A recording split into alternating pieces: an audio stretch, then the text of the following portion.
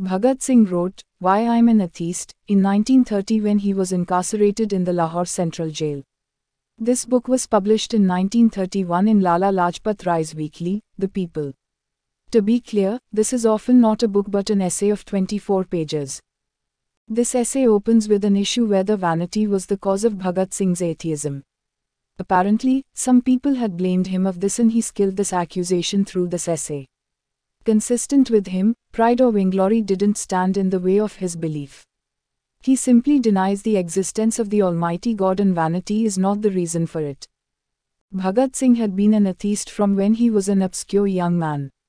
He comes from a family of believers. In fact, he wanted to recite the Gayatri mantra in school for hours. However, eventually he came to question his belief and began believing in disbelief. When he joined the Revolutionary Party and when he came to understand his comrades well, he was surprised to seek out them having no idea of disbelief. In fact, these members were neither here nor there in matters of belief. Bhagat Singh evolved within the revolutionary thought process through much reading. He first studied mysticism and blind faith and next he replaced them with the cult of realism.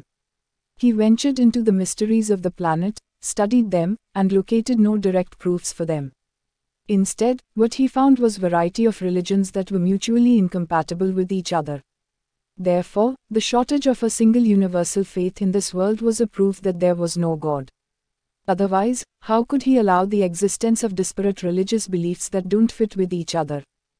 It doesn't seem to occur to Bhagat Singh that God might have let different people worship him in different ways. One way is not superior or inferior to another. The conflicts and incompatibility among religions might be the result of human actions. Bhagat Singh goes on to say that a realist must challenge faith with reason. If the religion crumbles, then the realist must shatter the full edifice down and clear a space for the erection of a new philosophy. However, Bhagat Singh didn't endeavor to enlighten us on the new philosophy. What's it? How does it work? Is it as good as the one that is being shattered? We do not know. Bhagat Singh himself admits to the present lacuna in his words and I quote, Let me admit, I've not been able to study much on this point. Indeed, he seems to think one bird within the bush is worth two on hand. His theory is one among negation, the non-existence of a supreme being. On the opposite hand, he won't let the believers rest easy. He asks the believers pertinent questions. He asks believers, why did God create of these and the purpose behind the creation?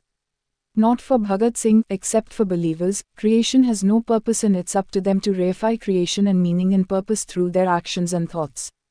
If they fail during this task, it's hardly God's fault. Bhagat Singh claims that during this world created by God not a single soul is perfectly satisfied. He doesn't delve into the causes of this but explicitly ascribes it to the fault in the God. He reasons this may be God's law but a law that creates no sense to him. Further, he theorizes, God does of these for his pleasure such as Emperor Nero or Genghis Khan would do. But these cruel people wrought suffering on a limited number of citizenry but the Almighty God on all humanity. Consistent with Bhagat Singh, this world may be a veritable hell. To buttress his claims, he calls out the ills of the world, poverty, suffering, slums, starvation, but, we wonder, why it doesn't strike Bhagat Singh that, after all, God didn't create money. Bhagat Singh opines that the best sin in this world is to be poor. Poverty is a sin. It's a punishment. Again, the blame for creating money and therefore the role money plays is placed at the door of God. As per Bhagat Singh, punishment are often of three types, retributive, reformative, and deterrent. Out of those, reformative has significant scope but Hinduism gives no scope for reformation. In any case, nobody remembers one's past. Hence, one is denied the chance to reform. One continues to suffer blindly without knowing the causes or effects.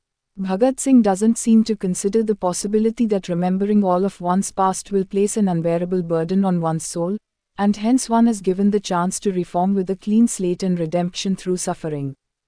Another question that Bhagat Singh raises is, why God doesn't stop every man from committing sin.